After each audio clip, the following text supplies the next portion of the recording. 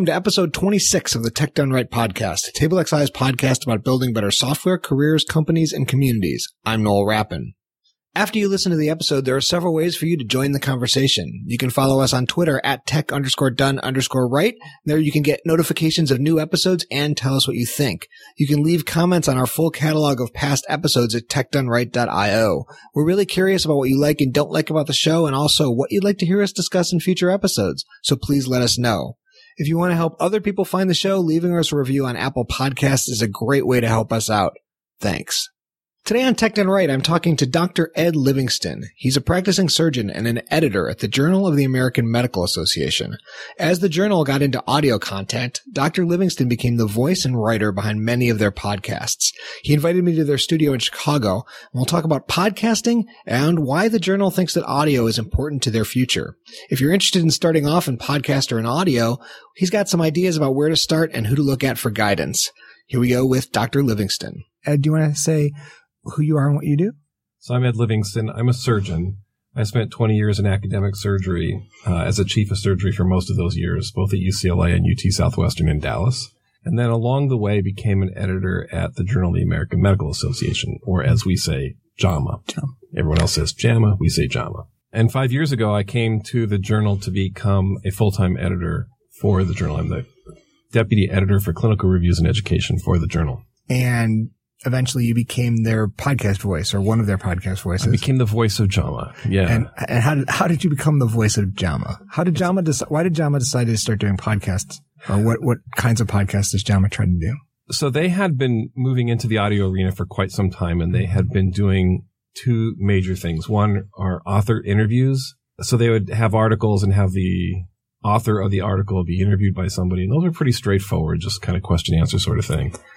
And then they did a thing they call the Weekly Editor's Audio Summary. We publish every single week, and that would be a summary of what was being published that week. And that's kind of what the extent of the audio was for quite a long time. Then we did a survey, I think it's about 3 years ago, of young readers. We wanted to know what young readers wanted to get from the journal. And we went all over the country and talked to people and had them sit in their offices and tell us how they acquire medical information and what they want. And one of the things that came from every single person is they said they wanted their content delivered in an audio fashion.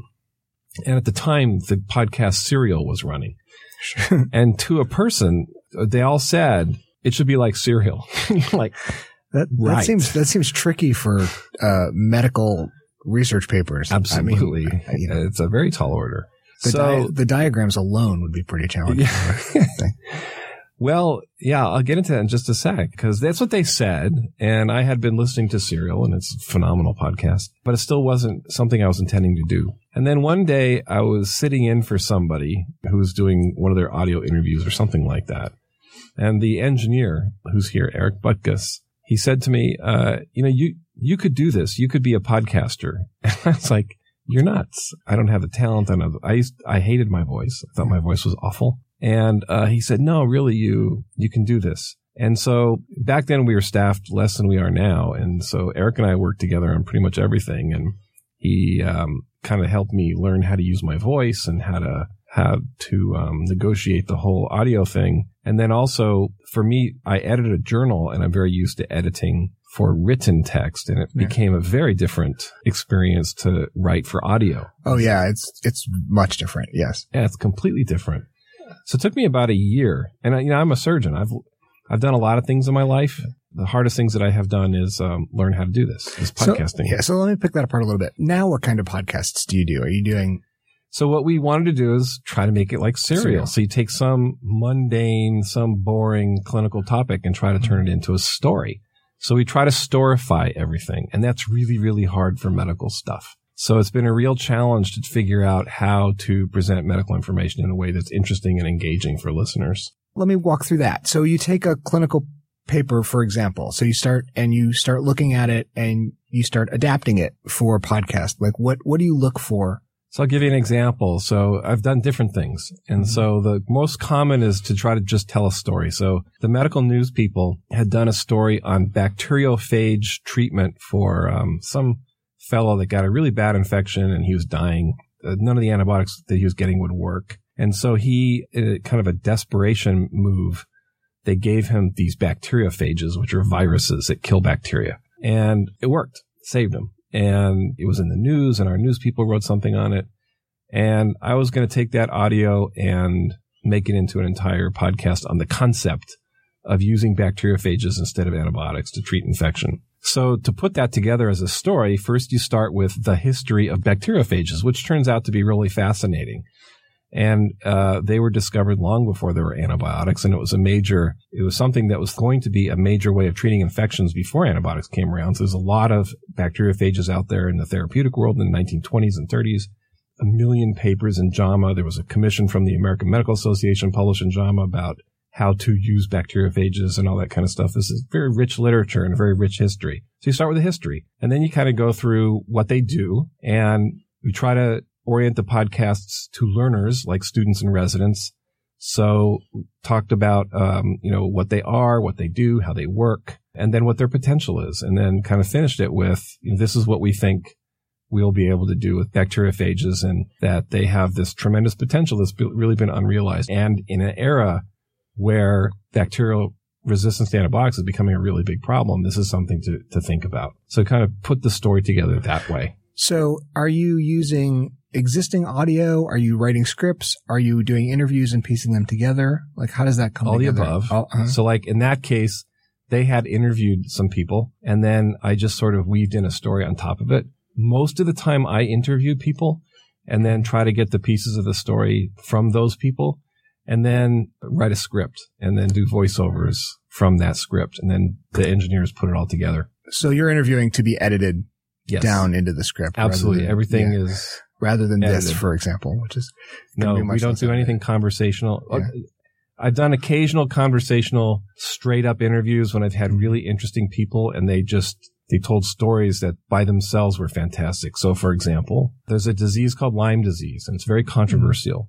And I happened to get the guy who discovered it on the phone. And so we did an interview with him and just let him talk. And he told this story of how he discovered this disease, which was from a scientific perspective, a fascinating story.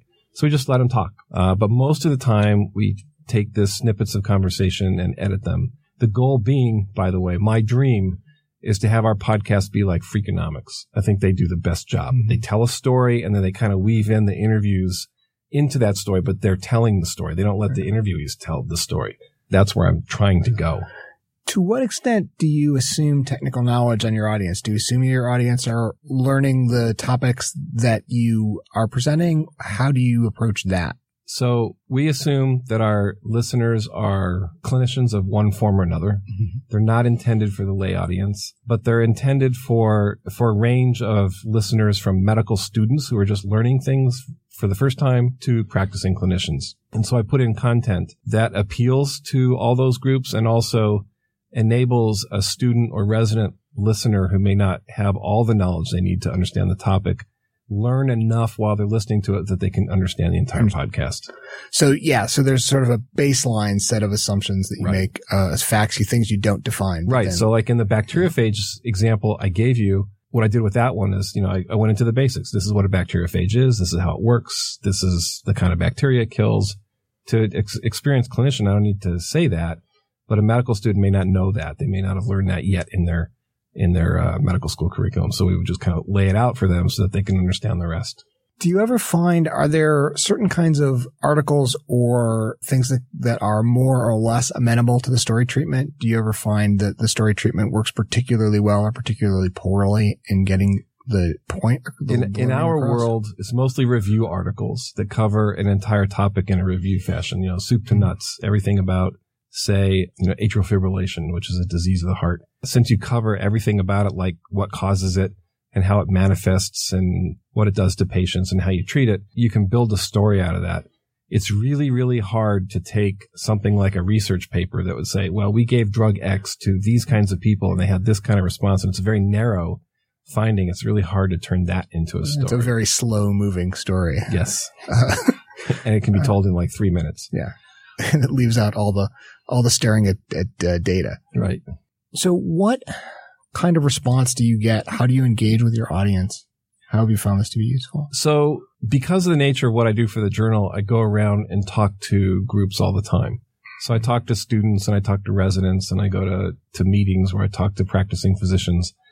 And I'll ask them if they've listened to the podcast, and if they get their feedback on it. JAMA is an enormous vehicle. So most of the time when I talk to people, they've listened to the podcast, especially younger people. Mm-hmm. And they generally have good feedback on what they like and what they don't like.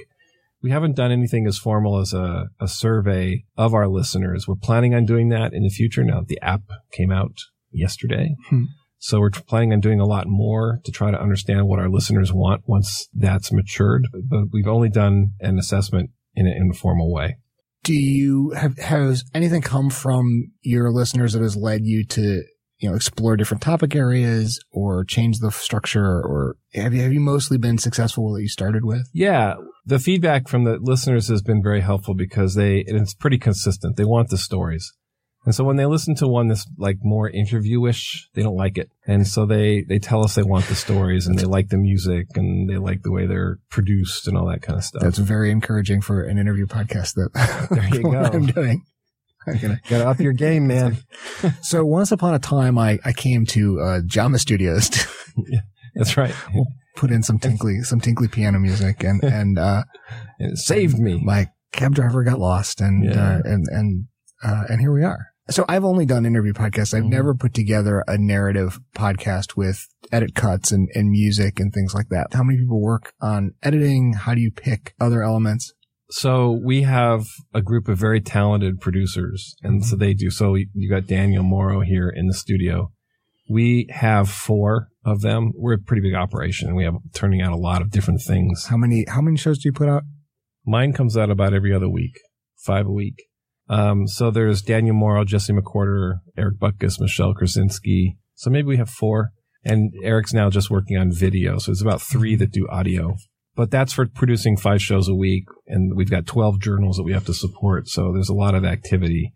And then my clinical reviews podcasts are heavily produced. So it's a lot of work for them because they have to work the audio, pick the clips, clean them all up, and then put in the music and all that kind of stuff. It's very labor intensive. Do you do the writing yourself? Yes, I write this. For mine, I write the scripts. Script. What's that process like? It's a lot of work. It's like writing a paper every other week. And writing papers, even though I'm an editor, takes a lot of time. Not exactly what you got into surgery to. That's a whole nother thing. Like, what's a surgeon doing all this for? Well, I mean, editing, cutting. Yeah. Not really related, but. It's funny because I just gave a talk to a group of medical students from the AMA, and they wanted to know about my career development. And I told them, if you told me when I was at their stage 30 years ago that I would do anything that I did in my career, I'd say you're nuts. And even if you said 5 years ago you're going to be a podcaster, I'm like, no way, it's not going to happen. But you wind up doing it. And I've struggled, along with my production team, to figure out how to do this most efficiently. And I've tried all kinds of different ways of doing it. And the funny thing is, I read a book by, she wrote the book on This American Life. But this woman kind of hung out at This American Life and wrote how they do things and all the processes. Read that. And then tried what they did. They do interviews, they get transcripts, and then from the transcripts, they write scripts, and they go through this iterative process. Yeah. And I did that and said, it's a waste of money. I don't need to do that. And then I have an engineering background, so I learned how to do all the audio. So I got Reaper and Pro Tools and all that. And I started doing audio work on my own stuff and then trying to put the podcast together from clips that I would develop right out of Pro Tools. That was a huge amount of work. Yeah, I've done that a little bit. We now have the actual editor who knows how to do this, and it's incredibly time intensive to do that well. It's a lot. So now I've gone back to the beginning, which is getting transcripts. So now when I do an interview, they get a transcript done right away, and I write my scripts from that transcript. And then after the script is done, I'll do a voiceover. The engineers put it all together, and then we'll listen to it and kind of tweak it. But it's a lot of work. Yeah, I think that produced audio, coming from a field of custom software development where people often underestimate how much work it takes, I say produced audio takes a lot more work. And I've never done any produced pieces that were just audio. I have done a couple of sort of produced pieces that were screencasts. Yeah. It was audio, not even over moving people, but just over screens. And it's very precise, very time consuming. Yeah, it's a huge amount of work, and then it's like writing anything, because now I come up with a script roughly every other week, And I'll sit down in front of my computer every other week with a blank screen with a typical writer's block saying, where do I start? It was a dark and stormy night. Yeah. And then where do you go? And it's really, really hard sometimes to, figure out how to structure them, where you want to go with the story. Getting them started is the hardest thing. Once you have a flow, it just follows the flow. But getting them started can be really, really tough. Do you outline? No, I just don't. I mean, that's what they tell every writer to do. But I've never outlined even in my writing. Yeah, I mean, I've seen professional writers who do and professional writers who don't. Yeah. And I've never really gotten the hang of it. I try to have the outline in my head, but I don't write it out. So the story structure kind of emerges as you put the script together? Yeah. You sit down the blank screen, figure out, you've got your transcript, you read your transcript, figure out how you want to tell the story, where you want to start. And that is the hardest part, trying to figure out the basic structure. That's the equivalent of an outline. So instead of writing it out, I think about what I'm going to do and then start writing it. And invariably you start, you stop, you start, you stop, get rid of what you started, start over again. And then once you have a flow, then it gets much easier. But getting to that point where you have a flow can be really tedious. Do you find that you put a lot of effort into that first beat of the story as something that's going to be the introduction to the story? Like, what do you look for? So you want to draw the listener into the story. So within the first few sentences, you want to have them know what this is all about and make them want to listen. And that can be a big challenge. And so you have to come up with that, the written equivalent of a lead. And engage them and then have that set up the rest of the story. Yeah, I would imagine that in your case, I guess I should ask this as a question. Do you find that you're dependent on discovery? In other words, you're not trying to hook in people who aren't already like JAMA subscribers to some extent, or are you, I guess? No, we are. We're trying to grow. The growth of our podcasts have been exponential. And so we're trying to get new people interested in them. So we do try to tell the story so that it's not just appealing not only to our existing audience, but to a new audience. So you're looking for that solid first beat in the story. And then probably the next most important thing would, I guess, be the last beat. Yeah. So the last beat sort of summarizes it. So, because as they're listening, they're not going to pay attention to every second. So that last part of the podcast has to kind of sum it up so that they, and you have to restate the important things that you want them to remember after the podcast is over. So it takes some effort to have that last paragraph be a summary that works for the audience. One other thing, going back to the beginning, one of the most engaging ways to lure somebody into a podcast is to have a patient tell a story or some other kind of audio event. It may not be me talking or anyone else talking or the interview talking, but a patient. So we've done that a couple times, had patients just talk, and that starts it off. My very favorite podcast that we did is on PTSD. And we started out with news clips from the first Iraq War. And they're very dramatic because you hear the newscasters telling the story, and there's the music from the news of the day and from 1991. And it really set it up, and it makes you kind of get drawn into it. Then we have a patient telling his story, and it's weaved in and out of this whole podcast. And his story was just incredible. And because his story was incredible, it made the podcast, at least in my opinion, very engaging. And you're proud of that because of the story and you're proud of the way that you structure the story to be able to get that content out. Yes. Yeah, because, the patient told his story. It was his story. And it turned out that his story was classic for PTSD. And a lot of doctors don't really understand PTSD, or they don't really acknowledge it. They don't recognize it. But it has various very characteristic diagnostic features. And this guy had them all. And he didn't know he had them all. The guy was a cook in the army, and he just happened to see horrible things, but he had every one of them. So it was a fascinating way to tell the story that was not only engaging, but it told the story in a way that people would remember. So instead of me or the interviewee saying, these are the 4 things that you need to look for when you're trying to make a diagnosis of PTSD, we said, number 1 is you should have this. And then we flipped to the guy telling, I wake up at night and I have all these nightmares and all this stuff. Number 2, you should have that. And then he's saying that, he's describing the very symptom that you just talked about. It was a really neat way to drive that message home to people who don't understand that disease and to learn about it. Right. Because you have kind of a dual brief here. You need to present the story, but you're not trying to just present the story the way that like This American Life or something like that might be content to just tell an interesting story. You have information that you're also trying to there's convey. Learning points. Yeah, there's learning points. We want to get those learning points across and try to do it in a way, most of the other medical podcasts just tell it. There's some guy talking. And it's really, really hard to stay up with those because they're just talking. Many of them had more listeners than we do, so I don't get it. But well, I mean, two people talking can be engaging. It can be good, yeah. I see that there are a lot of technology podcasts that are a panel of people talking about a topic, and many of them I listen to and many of them I like, but I don't know of a technology or software focused podcast that really is able to take that kind of storytelling approach. I'm not even 100% sure how you would do it, but you could find a way though, because it took me a year to figure out how to do it. It wasn't didn't just come up to me. The first year's worth of podcasts were a real challenge. Figure out how do I take this? Because I had no experience with it. And there was no one I could really turn to say, there's some other, apart from listening to Freakonomics or This American Life or Planet Money, to say, well, here's a medical podcast and this is how they took this topic and converted it into a story. There's the roadmap. We had to build our own roadmap. And that was really, really hard. So what were some of the early lessons that you learned as you were struggling in that first year trying to tell those stories?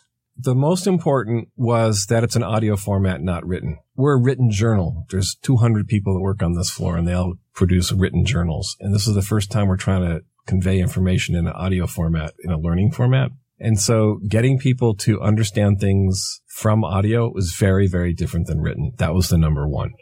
So rhythm of the language. And the use of the language. Yeah. And word structure and placement. So it's very different because when you're reading and you miss a concept, you go back and you go back and read it. You can't do that in audio. So you have to be cognizant of the fact that if there's some key concept and the listener has missed that concept and you've only said it once, you've lost them for the whole podcast.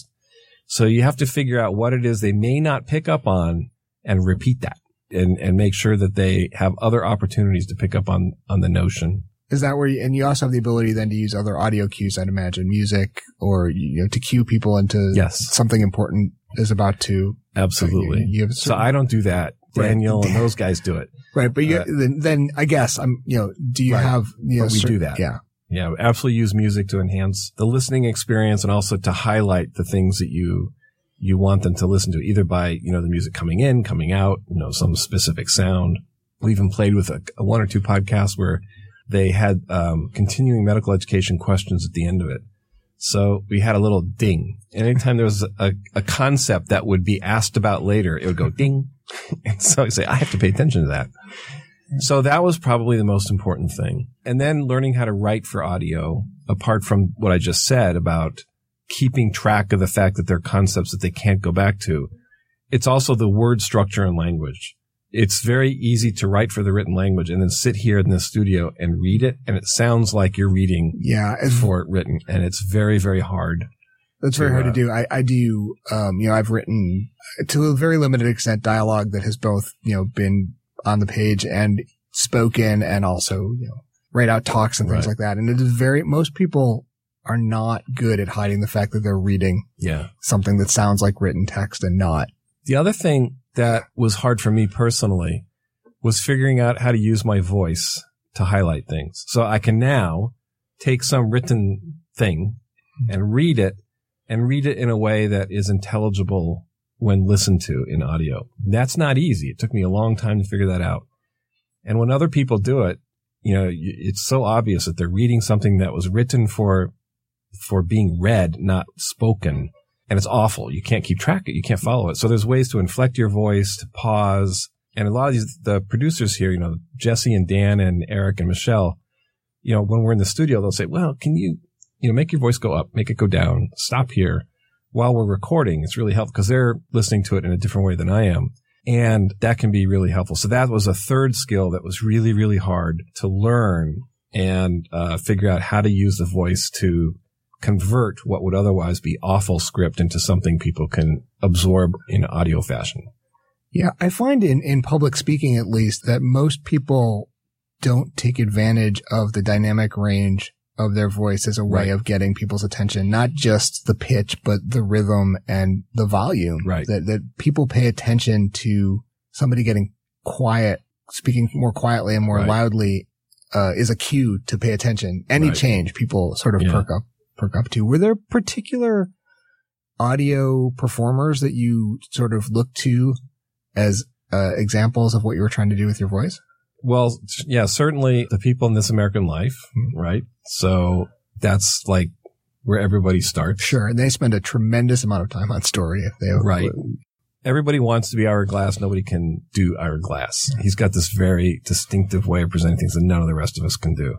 But I would listen to him over and over again thinking, how does it that he uses his voice, says the things that he says in a way that's so engaging, and realize I can't do that. I'm not Ira Glass.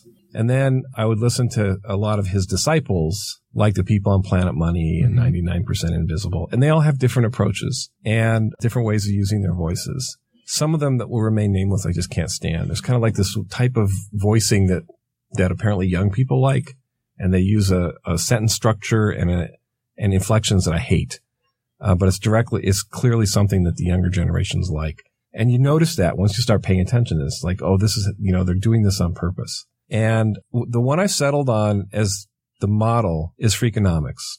Mm-hmm. I really, really like the way he tells a story and he's telling the story. He's in command of the story and then using the interviewees to pop them in and out to highlight his story, but it's his story, not their story. And I really, really like that. I'm trying to get there. I'm not there yet.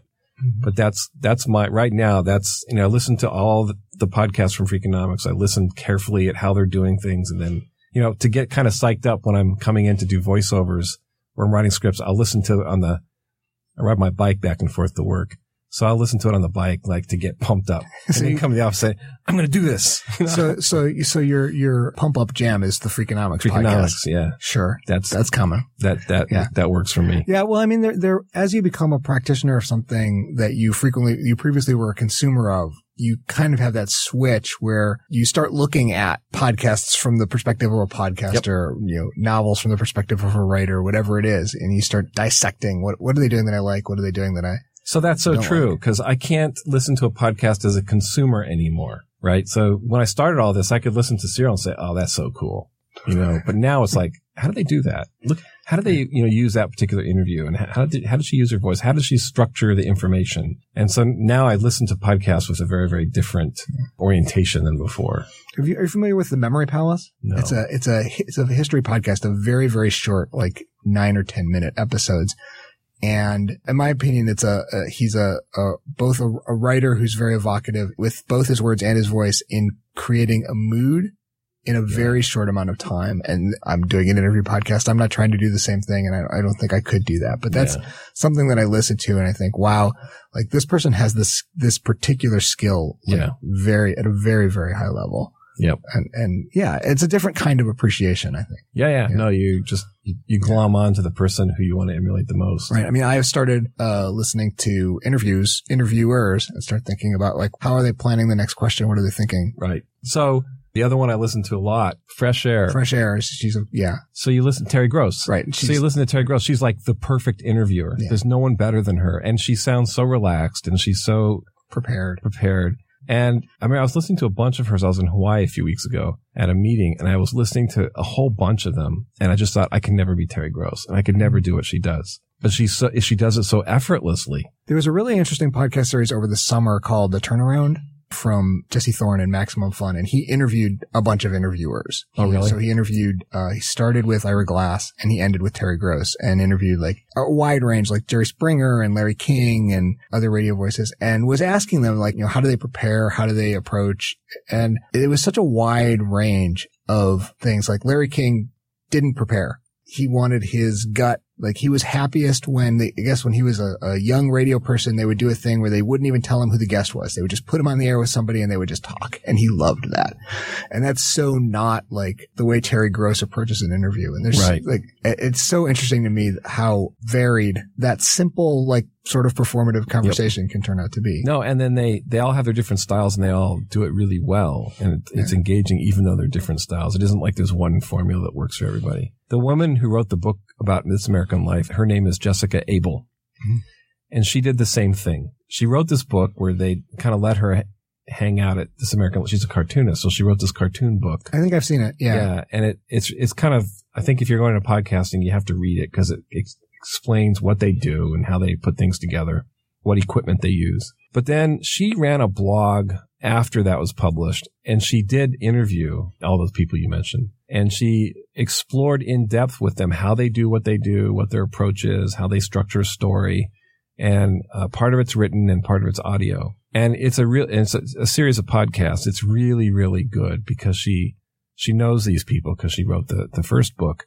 And as you just said, every one of them has a completely different approach to how they go about putting together a podcast. Yeah. The thing that two things that have been hard for me. One is shutting up as the person asking questions, because you want to treat it like a conversation because it's sort of a conversation, but not. And that takes willpower. Well, it's hard without editing because I have people that will just go on and on and on and on. Mm-hmm. And as an interviewer, I don't know how to cut them off. So I can't imagine not editing. So, I mean, some people, I'm looking for 3 minutes of content and I have to wade through 45 minutes of speech to get it. And when you're talking to them, it's really hard to cut them off. Yeah. That's actually a huge divide in the Jesse Thorne interview series is between the people who have the luxury of talking to somebody for 45 minutes and picking the best 5 minutes versus somebody who needs to try and keep something on track live or close to live. Yeah. And that's why I listen so much to Terry Gross, because somehow she can manage the conversation better than anybody. Yeah. And so you listen to her thinking, how is she doing it? How is she controlling this? And somehow she does. And I still don't know how she does, but she does. The thing that I struggle with when I'm interviewing is asking really complicated questions. I want to ask every question at once, and I'm doing it now. I'm just talking and talking. And what do you do to approach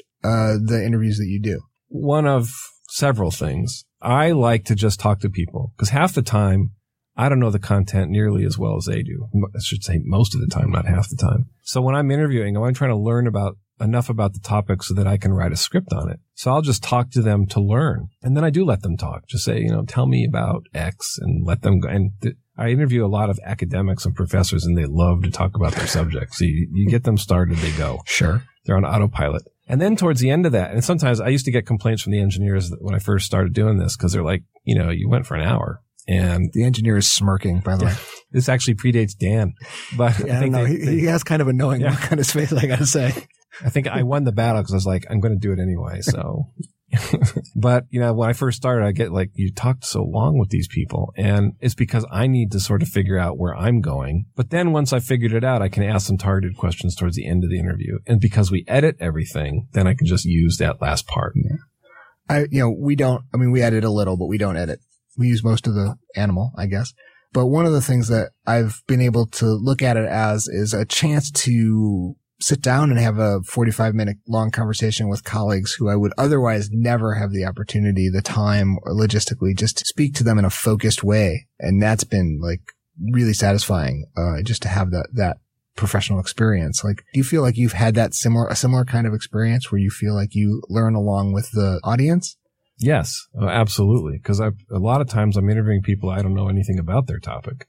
So I am learning to the extent where I can put a script together. But when I'm talking to them, I'm learning because I just don't know. And that's how I learn, by talking to them. Do you ever have something that you just can't stand to lose in the edit that just doesn't fit the story, but was just too good? Oh, yeah. And we have that happen all the time where they've said some really great snippet and it just doesn't work. And I started keeping a database of all those. I figured someday I'll use them. And then I never did. Never kept up with it. But yeah, there's a lot of stuff we lose that is precious. That would be really great. This one interview that I mentioned earlier about the guy who discovered Lyme disease. That's the way we started. I just said, tell me about your whole experience. And then he talked for 45 minutes. It's a very long story. It's a complicated story, but he talked. And I just sat and listened to it. And we decided to run 2 podcasts. Just said, one podcast is this guy who's really famous, who's done something really important, who's an inspiration to young people doing research. Just let him tell a story. We'll shut up and let him tell a story. And we did that. And then the second podcast was a story forum where we told the story of Lyme disease and all the things that doctors need to know about it. What it's caused by, how you get it, what it looks like, what you treat it with, and all that. And we weaved his conversation in and out of it as well as others. But we broke it up into 2 because there was so much in that one interview. We just ran it. How would you recommend that people get started? If someone's listening to this and they're at a company and they think that they can, or they're just working on their own and they feel like they can start to express themselves in a podcast, how would you recommend somebody get started? What's the Well, that book by Jessica Abel on This American Life is really, really important. It's really good because it explains everything they do, and it even has lists of equipment. If you want to start this is what you should buy. Yeah. So that's one, is I think reading that particular book is helpful because it kind of gives you that notion. The other is the equipment's not that expensive, but it really makes a big difference to get good equipment. And you listen to some podcasts put together by people with bad equipment, and they're just painful to listen to. Yeah. And the equipment these days. So when I got started, the engineer set me up with this portable setup, which I think the whole thing cost like $1,500 with a boom microphone a shotgun microphone and this Tascam recorder. The quality is amazing, absolutely amazing. So I go running around anywhere and record stuff, and it didn't cost that much. And so getting good equipment is important. Yeah, we there's a site called podcastmethod.com, which has some good recommendations for relatively inexpensive audio equipment. I believe we don't have a dedicated setup, but we do have a mobile setup that we can do with mics and a pass-through 4-line interface. And yeah, it was under $750. Yeah, so you need that. And then you have to find your voice. You have to figure out what it is you can do and what your personality is going to be like, and then figure out which podcaster you want to emulate. So like I said, I listened to a lot of podcasts and decided I'm headed towards Freakonomics. That's the way I want to present my material. That won't work for other people. Everybody has their own thing. Right. Somewhere out there's another Ira Glass, and they'll find their voice and they'll hook on to that. But you have to figure out, listen to a podcast and figure out where you want to go. And then break that podcast down and then keep practicing until you get to be closer to where you want to be. It takes a lot of practice.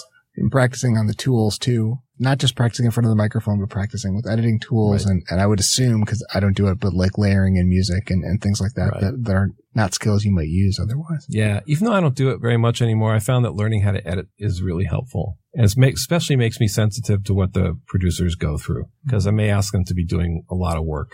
Does it help you in an interview? Do you think about that when you're interviewing somebody? Yeah, because I think about what they need. In fact, I just listened to an interview I did yesterday. I did the interview a couple months ago, but I was listening to it yesterday and thought, oh my God, I screwed up. I didn't have the settings right on the recorder, and I didn't pay attention when I was doing it. And I was listening to it, I thought, oh my God, it's going to be hard for these guys. So yeah, because they got enough to do, let alone try to fix your screw ups. So learning the basics of editing is really helpful. I find that what frustrates me when I re-listen to something is realizing there's a question I should have asked that I didn't think of in the moment that would have been a more interesting conversation than. We all have that. Yeah. Everybody has that. Are there new areas or new kinds of things that you're planning to try in the future? Are you just trying to grow, or new ways that you're trying to reach your audience to grow? Well, the app that came from, I guess, the company you're with. TableXI, yes. Yeah. So that's our biggest thing right now. So we're hoping that. So here's the deal. My belief is that journal publishing is probably on track, just a little bit behind the Sears Roebuck company. So we all know what happened to Sears, especially here in Chicago. Mm-hmm. Big, huge company, lots of stores, and now they're quickly going broke. Yes, I worked for them as a web developer for a while. Oh, did you? So yes, you know more about it than I do. No, but I know that their catalog skills did not translate into web development. Yeah, well, and they're a classic story in business because they should have been there first. Right. They had the catalog. Absolutely could have owned. And in the same, I think of them as they should have owned web software. They should have been Amazon. Right. The way Sony should have owned digital audio, Sears should have owned digital. They should have been ahead of Amazon, and they had everything they needed to do it, and they didn't see it coming, and Amazon built it from scratch. So there's lots of messages in that. But I look at Sears and say, I work for a journal. Print advertising is way down. Our revenue streams are changing. They're not what they used to be. The old model's never coming back. And I've done these interviews with young people, and young people are our future. And I've talked to lots of medical students and lots of residents. And the last time I met with a group, 6 months ago, I asked them, do you read our journal? These are all medical students who belong to the AMA who get our journal for free. And to a person, they said, no, we don't. And I said, why not? I said, we don't read journals. And now 3 years ago, I asked that question, and they did read, and they told me certain things they read and what they wanted. But in a 3-year time span, a new group of medical students comes up and they say, we don't have time to read journals. We don't read them. And I asked them, what do you do? Where do you get your content? They said, podcasts. If there's 1 million podcasts out there, we just find one that has what we're looking for. So the world is headed towards audio. It's a long way of saying that I see the future as audio. The reason I've invested a lot in this particular line is because I think this is a space we have to be in as a medical journal. And fortunately, we got there before most in terms of what we're doing with the Clinical Reviews podcast, and that we have to figure out how to make that work for us. We have to figure out how to have it be engaging for our listeners, to become indispensable for our listeners. 30 years ago, 40 years ago, JAMA was indispensable to doctors. They all read it, every one of them, and it carried a lot of weight because everyone had to have it. We would like to have that happen with audio. So we need to be in that audio space. And then we also have to figure out a business model that works for it. So we have to figure out how we're going to do this and stay afloat financially. So the app was our first foray into that. We all sat around. We all agreed this is a space we need to go into. I had spent a couple of years developing the Clinical Reviews format. Everybody agreed, and the numbers show that it's working well. The listenership is growing exponentially. And so we invested in this app and said, we think this is an educational platform.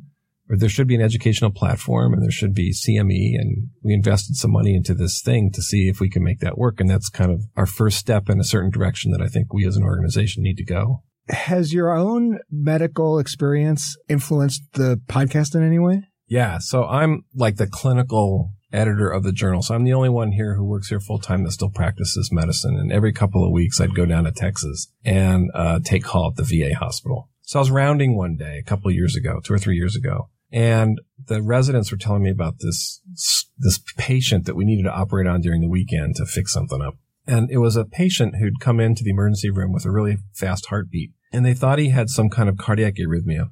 So they admitted him to the cardiology service. And he sat there all night long.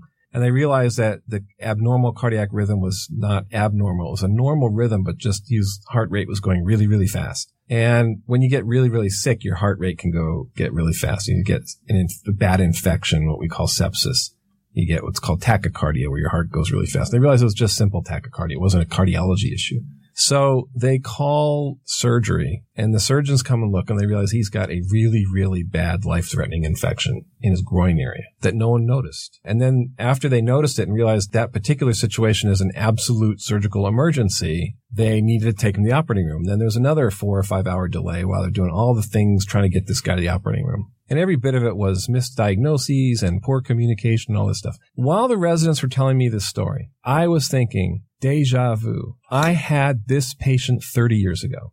The exact same thing. Patient comes to the emergency room, misdiagnosed as the same arrhythmia, goes to cardiology, sits on cardiology all night long, sits at night, and then in the morning they come and realize that it's not a cardiology issue, and they find that the same infection in the same place, same delays, except 30 years ago the patient died. And they're telling me this, and I just had this odd feeling. I said, 30 years. 30 years.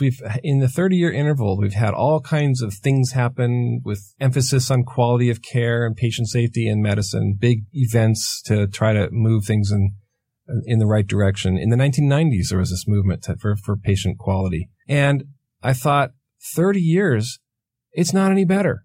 It's exactly the same. Things have not changed. So I actually bundled up the notes and I brought them to my boss here, Howard Bachner, and I said, look at what's going on out there. I mean, this is what happens. It's been 30 years and things aren't getting any better. And I showed him some of the notes and how people made mistakes and stuff. And I said, I think we should run a new series of articles just focused on quality of care in this way, just one patient at a time. Take one patient who's had a complication and analyze it and identify the problems and report how the hospital fixed it. No major journal has done anything like that. And it's really risky because bringing these patients' stories forward. So we did it. We started this new article, but it has a podcast. And so if you go to JAMAnetworkaudio.com and you look at JAMA Performance Improvement, that's where those podcasts live. Oh, and we tell these stories. And some of them we have the patients and the doctors themselves telling their stories. They're really compelling. That sounds really interesting. Is there something else I should have asked you? Something else you want to say before we wrap up? That's the typical reporter question. We're all, yep. The other thing you need to learn when you do podcast, the last question you ask is there anything you want to say? Right. The open-ended question. The best piece of advice I got from the interview podcast was, I think it was Ira Glass's 100% applicable question, which is, yes. What did you do? What did you think was going to happen? And what actually happened? How did it, yeah. And then, so true. And it applies to almost anything. Yep. And it's almost always a good question to ask. And it's really funny because I've been throughout my career interviewed a lot by the press for various things that I've done in my career. And I didn't appreciate that until I started learning about podcasting and reading the thing from Ira Glass and from reporters and stuff. And they all say the same thing. And now I got interviewed by a reporter a few months ago and he asked me those questions. I was like, I read the book. I read your book. So you can't fool me. Yeah. So anything, I think I've told you everything. All right. You're not going to get me on that one. In that case, thanks for having me in your lovely studio. Okay. And I appreciate you taking the time to be on the show, and good luck with all the future podcasts. Great. Thank you very much. Where can people find you guys online? If JamaNetworkAudio.com. It's one word, JamaNetworkAudio.com. And if you go to that website, all of our podcasts are listed. Yeah. We're on Apple Podcasts and Stitcher and all those other places, but we do have a website where all the podcasts are there. I would imagine that although we probably don't have very many clinicians in our audience, we probably do have some people who would be interested in learning a little bit more about the forefront of medicine. So, of course, there could be the people who turn to you to build apps, and they can see JAMA Network Listen, JN Listen. They should see how you guys put it together. It's a very slick app. I've been playing with it for all day, and it's really, really nice. Thank you. I will pass that along. Yes. All right. Thank you. Great. Thanks. Tech Done Right is a production of TableXI and is hosted by me, Noel Rappin. I'm at Noel Rapp on Twitter, and TableXI is at TableXI. The podcast is edited by Mandy Moore. You can reach her on Twitter at TheRubyRep. Tech Done Right can be found at techdoneright.io or downloaded wherever you get your podcasts. You can send us feedback or ideas on Twitter at tech_done_right. TableXI is a UX design and software development company in Chicago with a 15-year history of building websites, mobile applications, and custom digital experiences for everyone from startups to storied brands. Find us at tablexi.com where you can learn more about working with us or working for us. We still have positions open as I record this. We'll be back in a couple of weeks with the next episode of Tech Done Right.